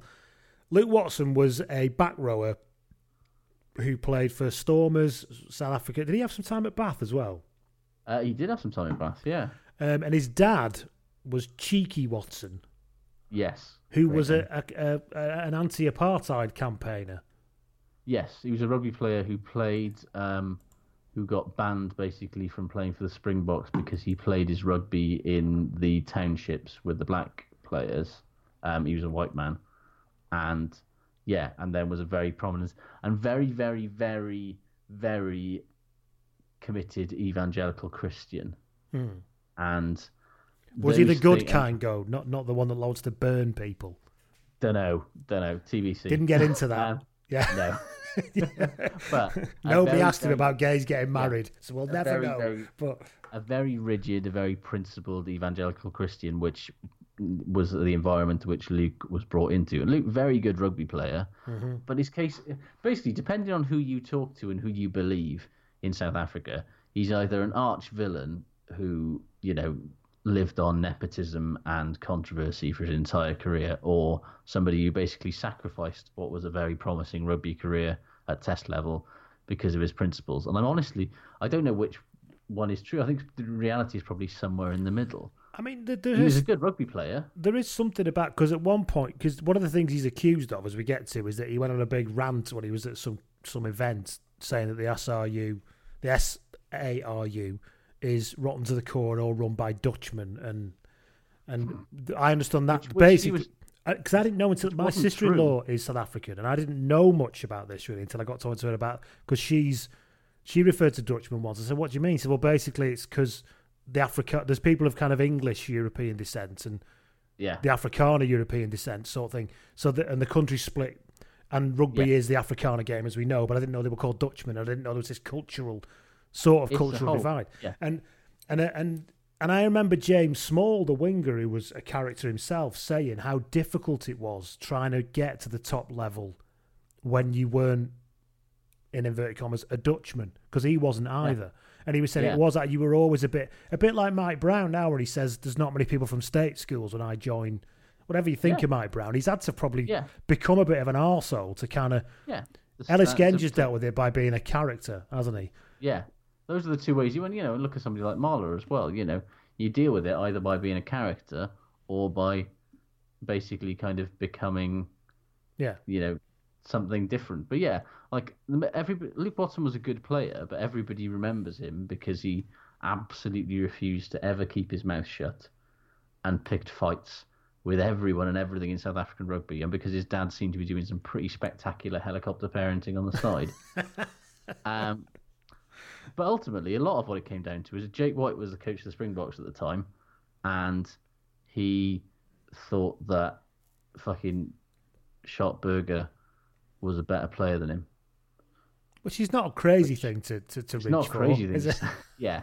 No, And lest we forget, what did Jake White do with South Africa? Because all this kind of happened in 2006, 2007. What did South Africa do then?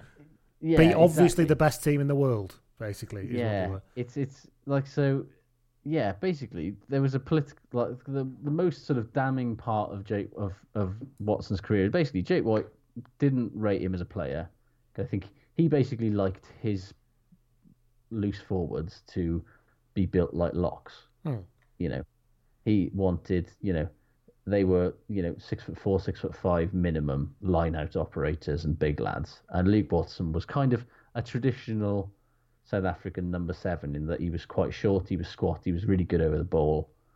And that just didn't, that didn't fit in with Jake White's, view on, what's the other guy, the fucking South African number 7, Henry Brousseau. Henry Brousseau, yeah. Yeah, ignored by Jake White, really. And because, just didn't want that from a back rower. Didn't want that traditional breakaway type player, yeah. Yeah, however, there's this whole fucking mess of shit where, there's an implication and that there's a feeling in certain aspects of South African culture that Luke Watson isn't getting picked for the Springboks because of Cheeky Watson's past, and it's basically a racial/political thing more than a form thing, especially when he's doing things like being player of the season in Currie Cup and stuff like that, and he's still not getting picked for the Springboks. And so this horrendous thing happens in 2007 where the South African Sports Ministry forces Jake White to include him as the 36th man in the 35-man squad for the Springbok. I think it's for the Tri Nations, or maybe the tours. And it's a hideous moment for everyone involved because Jake White doesn't want to be there, and at this point, Luke Watson doesn't want to. It's not the way he wants to be picked either, is it? He absolutely does not want to be picked. But this is this whole stigma and this horrendous thing. Just basically, like the stench of it lingers over Luke Watson's career for the entire rest of his career in South Africa. So after Jake White finishes with South Africa, he does get back into the Springbok team, under Peter de Villiers and under did he play? No, I don't know if he did. But certainly we've not included Peter de Villiers here, but his entire career could be one great rugby argument, couldn't it? Absolutely could, yeah. But yeah, like the reality is, no matter how good you are, you're never coming back in that environment, in a sporting environment, from basically being picked from a nepotism point of view, just from the players around you. And There was already enough issue in South Africa, wasn't there, with the quota issue and politics, exactly. And then if you add nepotism onto that as well, and there was some stuff like Jake. And to be honest with you, Jake White has made some pretty fucking horrendous allegations that basically Cheeky Watson said that he'd you basically accused Cheeky Watson of trying to bribe/intimidate Jake White into picking him for the Springboks and all this sort of stuff, and offered him a new contract if he picked Luke Watson in all the Springboks squad, which everyone's denied, obviously. Is that why Jake White keeps throwing his hat in for big jobs, because he still owes Cheeky Watson a load of money off the back of this? Maybe. But the really interesting thing is that Luke Watson, this is like all Luke Watson up until he basically... So he plays a few... I think he plays 9 tests in total for South Africa, most of which come after Jake White leaves. And he is spectacularly unremarkable. You see, a lot of what we've painted so far is him as this kind of victim of the nightmare that's around him. However... Yeah, when he actually gets his shot, he isn't very good. And he doesn't help with his gob either, does he? Well, this is the thing. He has this moment where he's speaking at some event, and he basically says that every time he puts on a Springbok jersey, he wants to vomit on it because of what it represents in the history of South Africa, which, as somebody being brought up in an environment where your dad was an anti-apartheid activist and what that Springbok jersey meant in that era, you can sort of understand why he might say it, but Jesus Christ, don't do it in public. So just to be clear, he says that the shirt is a burden. Yeah. It's all he can do to keep himself from vomiting on it. The SRU is rotten to the core and run by Dutchmen. His dad claims he was quoted out of context. Yeah, and there's no actual evidence that he said the run by Dutchmen bit. Which is interesting. Okay. However, at this point, the damage is done, and this is shortly before South Africa are going to go on their end-of-year tour, and apparently the squad basically say that not a single member of the squad will get on the plane if Luke Watson is part of the squad. And at that point, the interesting part here is it's an interesting case of how somebody in the right environment and the wrong environment. In a South African rugby, Luke Watson could not stop getting into fights with people and getting into disagreements and causing, controversy and trouble just followed him everywhere. He basically, at this point, fucking completes his season.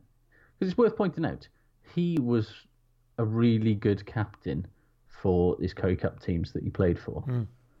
And was basically regarded as quite an inspirational, motivational leader.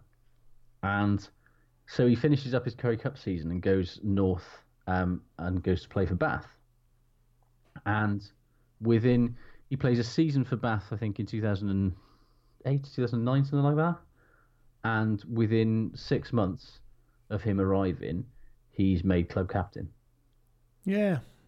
And he basically plays in Bath for the next 2 or 3 seasons, and is an absolute fucking model citizen.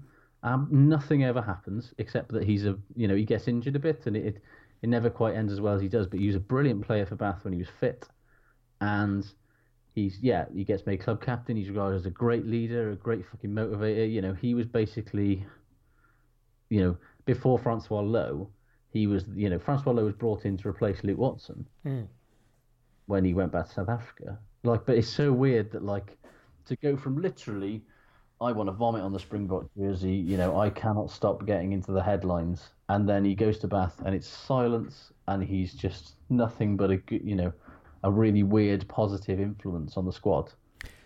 Yeah, because some of the other stuff that comes out around it as well. I mean, that event where we've quoted or misquoted those bits about him, what isn't in doubt is that he did speak to Sports Illustrated and say that Jake White lacked integrity.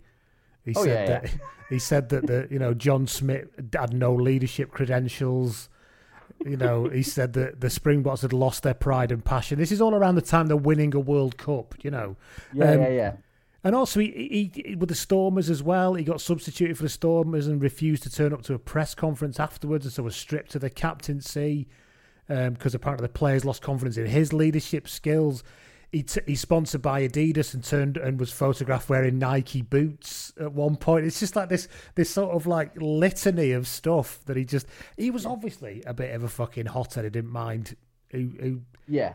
And I suppose that goal, I mean, South Africa's a big place, but it must have been acutely a problem for him to have that much focus constantly, I imagine. Yeah. And also... But you could deal with that by shutting up, of course, but that's obviously not who he is it? So... But the interesting thing is that he started off at Eastern Province and then moved to the Sharks. And he was so... his entire career is basically dominated by Schaltberger. Right, because Schaltberger's playing in his position, but is it like Warren Gatland and Sean Fitzpatrick?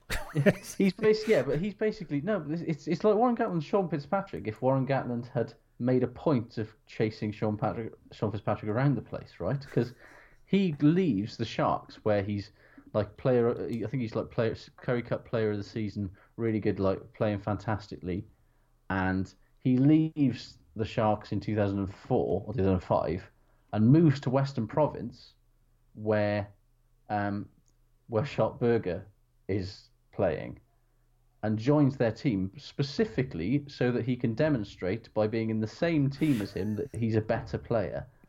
And to a greater or less, at times he does and at times he doesn't. Is basically the long and short of it. But it's remarkable to see obviously he had this sort of real complex about. This guy is just in front of me in the Springboks, so I'm going to literally go and join his team and keep him out of the starting lineup or move him to a different position in my team to demonstrate. It feels it's quite a politically savvy move, but not a very savvy rugby move, if that makes any sense. And that sort of stuff, you kind of feel like if he hadn't done a lot of that, things might have gone a lot more straightforwardly for him. Yeah. But, weird. Yeah, in another time, who knows, really? Yeah. Because I think he was some player. I think it's easy to... He never quite got He was a really good player. I remember watching him for Bath when he joined in 2009, and he was a really good player, a proper old-school South African fetcher, hard as fucking nails, but really good over the ball. And yeah, he was really good. Shall we finish off on a couple of classics then? Alfie versus Eddie. I mean, we've done this numerous times before, but it's worthwhile. Where are your sources? Where are your sources? Most of his sources look like they were mixed together to make the jackets that he was wearing.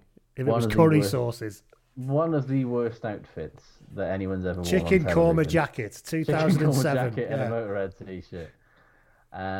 I mean, the thing is, he obviously wasn't coping with many things at the time, wasn't he? I mean, now it's when you watched it unfold, you're like, "What the fucking?" And in a way, looking back at it, I don't think that they treated Matt Ruddock very well, that group of players, and I don't think that's on. However, you've got to love Alfie and how he's just completely and utterly without side, isn't he? Yeah, he doesn't have any side to him at all. He's just like, "Well, this is what I think." And you could see him really trying to articulate the point he was trying to make and not having the vocabulary to do it. And that's not me trying to take the piss out of him. That's No. It's just like he was obviously Eddie Butler, a very, erudite orator. And a very clever man. A very clever Oxbridge graduate man, who was kind of toying with him a little bit. In that it was like, right, I've got the Wales captain sat next to me here. I can have some fun. Not fun in a sort of like that he was, but he was just thinking I can put him in an awkward position here, and I can see if I can get him to, in the way that a good journalist and a good interviewer should in that point, make him quite uncomfortable, and see if we can get some truth out of him that he doesn't want to say. And Alfie, you really did have to feel for him because it, as you say, he lacked the sort of oratory nous to kind of get himself out, because this was 2006. Like, players, particularly in rugby, were not as heavily media trained as they are now, and I just think that move, letting the Welsh captain go on fucking scrum 5, would I can imagine now, million bajillion years these days.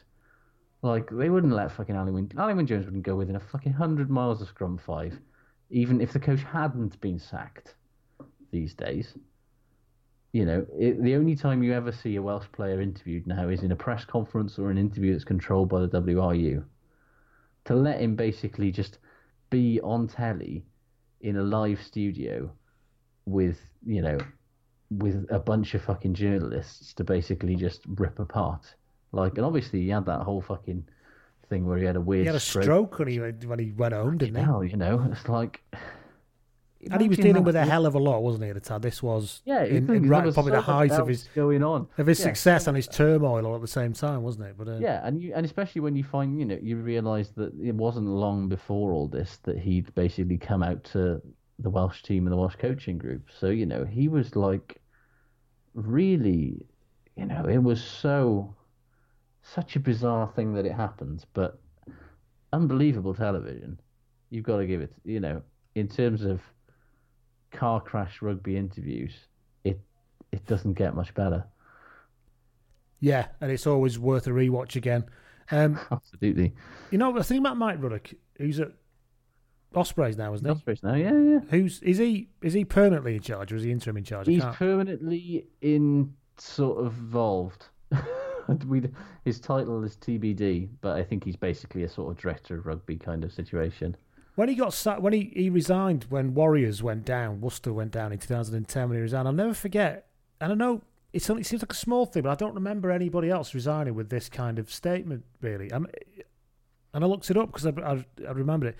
He said, this is 2010, as director of rugby, I take full responsibility for the situation we find ourselves in. Our inability to win close games has cost us dearly. I am devastated that I've not been able to deliver the success that the fans at Six Ways deserve.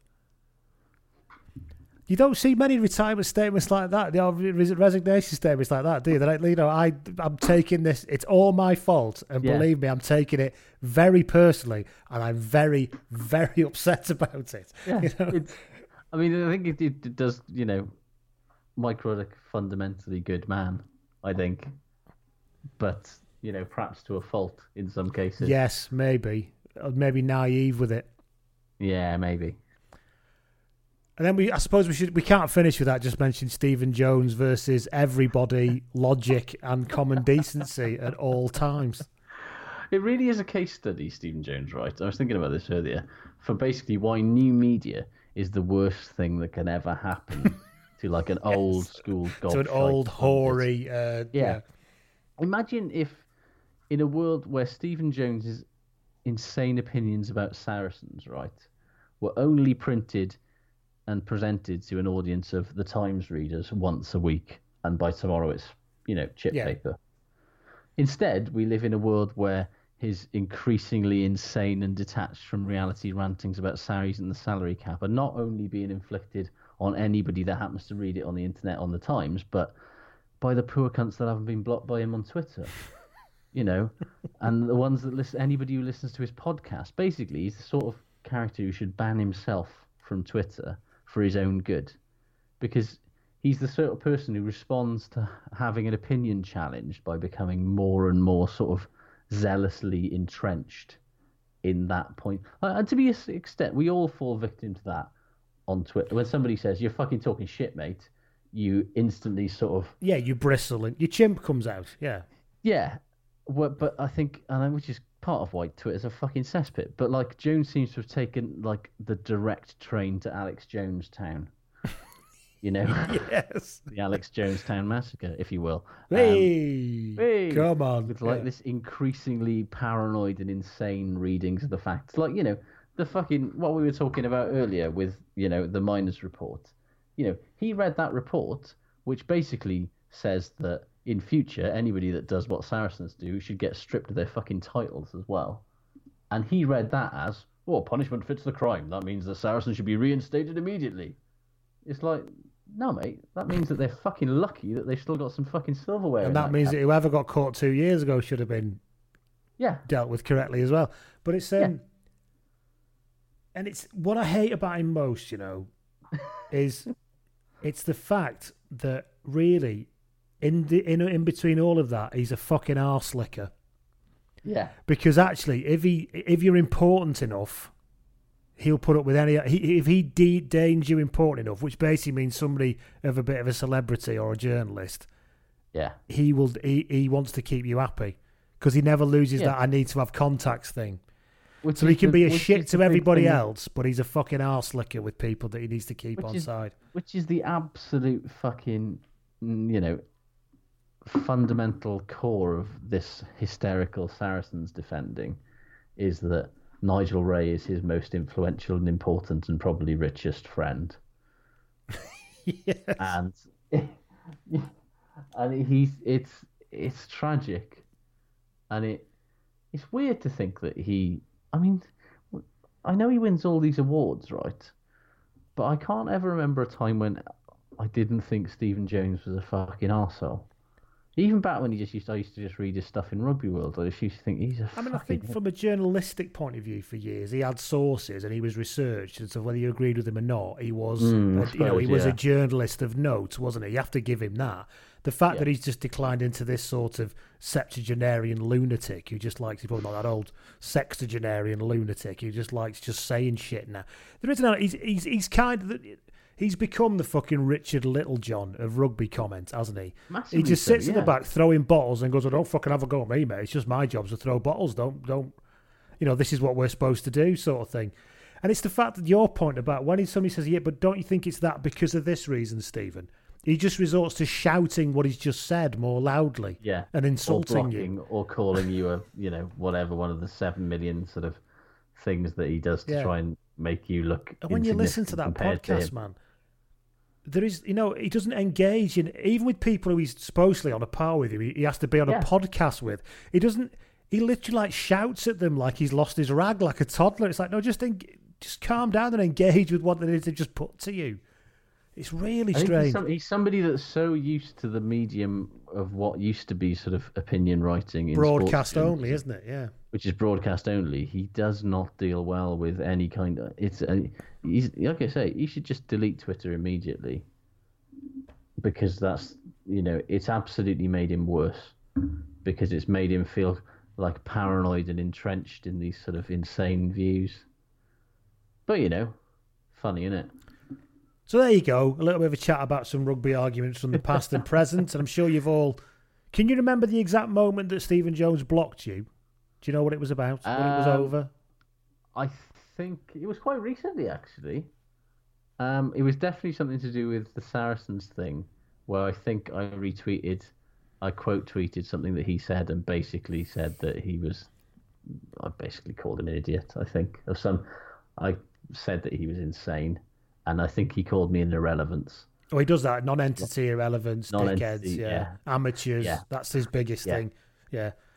Yeah, and then he blocked me, and I was like, well, okay, whatever. Mine was the very shirt that you're wearing there, in fact, on that line. Oh. Josh is wearing which Lions tour? You tell people which one you're wearing? It is the 2017 Lions jersey. No, sorry, I got myself mixed up. It's 2013 tour then that I got blocked on. Oh, yeah. 2013 tour I got blocked on. That's quite a while then. Yeah, well, it was an England squad had just been named, and Stephen Jones is famously not a fan of rugby league players coming over. And Kyle Eastman had been named in the England squad, and I said, I see Kyle Eastman's been named in the England squad. I bet Stephen Jones's moustache has exploded in rage. To which point he and I thought that would be a bit, because I didn't know then, you see, we didn't know then. I thought it would be a bit of a thing just to go, don't be so stupid, mate, whatever. But because at that point we still thought we could engage on Twitter with people, didn't we? Yes, we can to a point. But no, he just came back with an incredible torrent of abuse and called me, and somebody came back and said that my blog was okay, and he just said amateur and blocked me. So there you go. And he was on tour then. He was following the Lions on tour, so what we'd all want to do, and he was still raging and fuming about everything. It was so bizarre. Yeah, I've done a quick Twitter search and I found out what it was 29th of December this year. Last year, which and it was when he said something about Saracens and the salary cap, and I said Stephen Jones entering isolated Japanese soldier who refuses to accept World War II is over territory. Yes, I remember that. Yeah. Now. And he basically went back and forth with me for about 2 tweets, and then just blocked me. He went back and forth with you though. Fair play. I mean, I think he basically just called me a no mark, and I laughed, and then he blocked me. Which, I think he might have even said something about the podcast, which is funny. But, whatever. I sort of love when people say, your fucking little podcast that hardly anybody listens to. It's like, yeah, perfectly happy with that, thanks. Oh, yeah, a non-entity rights was his response. It's lovely. I mean, it's playing the hits. You've got to love him when he plays the hits. Yeah, I've got to love him when he plays the hits, yeah. That's why we all come to the gig, let's be honest. Anyway, right, so let's go to finish on shit good quickly. Yet another one we said this wouldn't take long, and here we are. Anna Sells gets in touch. Hi, Anna. She says, I can't see rugby being played in the UK this side of Christmas, and that's shit, given how long it's going to take them to get fit again. She said, but good thing is I don't have to watch Cardiff Blues getting spanked every weekend. So... I mean, yeah. What have we got here? James McKillop says shit is a lack of a pod last week. Yeah, we're sorry, James, but hopefully I've explained to you with my little story of me son. So, yeah. And Goody says Lord Myers and Ackerman giving us some rugby news to chat about. Yep. Nick Hillen says Bowden Barrett getting a team personal best in the first exercise back, despite not having played since the World Cup. I think it's a fucking Bronco, and he did it in 4 What is Bronco? 13. It's one of those insane shuttle run things that they make. Is it like the bleep test, but for psychos sort of thing? Yeah, basically. And he did it in 4 minutes 13 seconds, which 4 minutes 40 is sort of a normal time. Right. And Richie McCaw's bet has the record in the All Blacks for a forward, and his record is like 4:30 or something like that. So Bowden Barrett did it in 4:12. But Bowden is. Yeah, but Bowden and Thingy, they're the people who are doing these time-lapse fucking... They're the type of people who are doing time-lapse stories on Instagram of them doing kettlebell fucking workouts, aren't they? Did you see that thing about Quade Cooper's insane diet, by the way? No. Oh, friend. Quade Cooper has... fair play to Quade Cooper. He is fucking ripped at the moment. He is mucho ripped, yeah. He stripped it right back, hasn't he? That's because he claims that him, Sonny Bill Williams, and Brisbane Broncos player Tavita Pangai have been doing this. It's the radical carnivorous diet, where he basically doesn't eat any meat, any vegetables at all. This is what Quade Cooper's daily food plan, right? Listen to this. 7 a.m. bulletproof coffee, which is 2 cups of coffee, 2 tablespoons of butter, and a tablespoon of MCT oil. Right? 9 a.m. sip bone broth throughout workout. 10:30 a.m. Is that warm, bro? Is that warm? I really hope not. I really hope not. But I mean, bone broth cold. It's going to have lumps of fat floating in it also. Anyway, go on. 10:30 a.m. 2 ribeye steaks with salt and butter. Oof. And then 6 p.m. an 800-gram tomahawk steak with roasted bone marrow and a dozen oysters. That's what he eats every day. Apparently, Sonny Bill's on this as well, and they both basically it's like the keto diet or whatever it is, but in a sort of, he basically claims that like various nutritionists have tried him on various things over the years. He's tried keto stuff, he's tried being a vegan, he's tried being vegetarian, he's tried eating balanced diets, he's tried all this stuff, and he basically says the reason that he's now ripped as fuck and not getting injured is because he eats nothing but meat. I mean, his poos must be absolutely horrendous. I mean, you're talking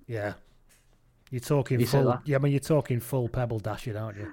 Each time. This amazing quote, though. I haven't really had a veggie or a piece of fruit for a while, maybe 4 times in the last 3 months, on a cheat day where I'd eat a hamburger or something with lettuce on it. And let's be honest, right? I bet his breath fucking stinks. He must be heavy on the fucking smints. Red meat and coffee and bone broth. And he says if he likes a little snack, he has blueberries with double cream. Well, that's all right. I mean, yeah, but you know, I'd be leaning heavily into that part of the diet if you're asking me. Yeah. But it's the diet is none to low sugar, very high in fat and protein. That's just fucking miserable, isn't it? And anyway, so yeah, there we go. Yeah, Quade Cooper's. Anybody else have any bulletproof coffee in the morning? That's the worst part. I've heard about bulletproof coffee, and it's you whip the butter into the coffee. Yeah, no, thank you. No. My brother-in-law's done what I said. No, I said, what's this? Because that's big in keto. And why? Yeah, because if you can eat cream, then why can't you just put that in then instead? Oh, fucking idiots! I don't know. It's all bollocks. Also, as I think it was, what's his face, Rugby World guy, Alan Dimmock. Al Dimmock pointed out, how much is that costing him every day? He's probably cooking it on a fucking £1,000 barbecue as well. That's fucking right. But every day, right, for his main meal, an 800-gram tomahawk steak, that's about 40 quid. And a dozen oysters. Hey, barbecue update. Fucking Maro Itoje had one on his timeline last week. You notice that? He's been sent one, hasn't he? Where's ours? Again. Right, anyway, back to shit good quickly. Yeah. Sam Marsh says, good is Rory Jackson, retiring. Decent player, did a good job when called upon. Yes, he did. Hope he enjoys his retirement. We'll always have Bunga Bunga. We will always have Rory Jackson in Bunga Bunga. You are right. Oof, that's a deep cut from back in the archive. D. Clark says, good is Reunions, another belting Jason Isbell album. Yes, it is, D. Yes, I agree with you, D. Clark. Amy Allen says, good is Hugo Monier's suggestion of a Barbars match tour as a send-off for all these players that are retiring because they're not getting a send-off. Yeah. He's full of fucking bright ideas, Hugo Monier. Several people have suggested good is Sam Cross setting up all those Ospreys players with the most Tavern Starfleet names, which was fucking great. This is what I forget. It's like, how have you not seen The Simpsons? But I forget they're all so young now. They're probably not watching deep back in The Simpsons, are they? So Owen Watkin not realising Isaac Hunt was, I mean, it's a test to cows. One of my favourite bits of The Simpsons is there's obviously those prank calls, but when you watch the compilations, they don't show you Moe's reactions. And there's one where he says, when he's at the bar, when I catch up with you, kid, I'm going to carve my name in your back. and it's like, whoa, that's dark. It's how dark it goes so quickly. What else have we got here? Good. Babbo says, normal people and I play a binge watched yesterday and have been blobbing ever since. Normal people. Don't know what that is. I'll have a look. It's the dirty thing. What? On BBC. It's that dirty programme. Lots of shagging. Oh, right. That's all I know about it. It's a dirty programme. My auntie used to always say about my cousin when he came in late from the pub. So now Gary got in last night. He come back with some woman. He's a filthy pig. Patricia V says mega good is Squidge Rugby's interview with the man, the legend, fucking Gaminara. You see, and we love Gaminara, don't we? But then you forget that he did piss all over a restaurant and was horrible to the staff. I know. How soon we forget. I hope he wasn't the ringleader in all. I hope he was trying to calm him down, but he's so small. He'll say, "Fuck off, Dad." Yeah. Also, is good, to be honest. Is the fact that World Rugby, instead of fucking sending copyright takedown notices to people like Squidge, are presumably paying them to and engaging with him. Paying them to make fucking content for them, which is the Gaminara thing. Was exactly. part of it. I think was done for World Rugby, which is fucking. Yes. When Squidge's review of the World Cup final gets about 10 times as many views as the official highlights that you're promoting on your channel, you might have to wake up a bit, lads. It's the thing. It's like if people are being funnier than you and getting more attention than you for things that you're saying about your brand on Twitter, then fucking employ them to do it for you instead of letting them, instead of doing your silly shit. So brilliant stuff, and congrats to Squidge for fucking getting it. Yeah. Last few. Ian McGill says shit. He's having to postpone his wedding, Ian. Oh, mate. Oh, because of COVID. So he's not the biggest victim. He knows that. However, he said good as a winter wedding is cheaper. Well, there you go, Ian. It is, mate. Absolutely. And I'm sure, you and Sophia will have a lovely time together and a lovely future together, however long it takes. So there you go. Indeed. Long Starbird says good is the fact that watching a computer play itself at rugby now seems an entirely sane and even wholesome thing to do. Yeah, sure. And finally, I don't know where this has come from, but it's so wonderful, I don't know where to start. Adam Reese gets in touch and says that shit is the fact that Ye and Evans had a sports fragrance in the 90s that only sold 30 bottles and I have never smelt it.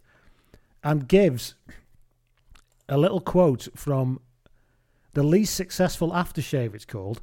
The top male fragrance of people of our taste is the exquisite Yayan number 14. In 1995, a go-ahead perfume company decided to launch a new line of aftershave. Boldly, they named it after Ian Evans, the Welsh Rugby international winger. It was withdrawn after selling only 30 bottles because women did not want their men smelling like a rugby player. It is now the most exclusive fragrance in the world, as only 30 people on the planet walk around smelling of it. It's extremely difficult to get hold of. I do have a few bottles of the stuff, says Ian Evans in his memoirs, so you might have to get some from him if you're after some. Right, listeners, we need to find a bottle of... This has got Mike Bubbins written all over him. He must be able to use his contacts to get hold of one of them. The thing is, when was that fucking aftershave done? 1995. In the 95, because this is kind of past. Ian Evans in like 1991, 1992, unbelievable player. Scored that try in 93 against England. So that lived in the memory. 95, he's starting to be on a bit of the wane. Yeah, he's heading downwards to his Bath stint, isn't he, and all that stuff. I mean, he won the European Cup, but yeah. Yeah, well, to be fair, yeah. But he's never seemed to be the guy you'd want of perfume. He's never the most good player, but never the most glamorous guy. Basically, I guess it's 1995. The game's just gone professional, and somebody goes, "You like some money?" And he goes, yeah. Rugby's going to make money, isn't it, lads? Yes. Everyone get into rugby. Pile into rugby. After that, lastminute.com. But first of all, rugby. Yeah. Right, that'll do us, won't it? Fucking hell. I think it fucking will, mate. Jesus. Well, 2 weeks worth, 2 weeks of pent-up shit to let out. Indeed.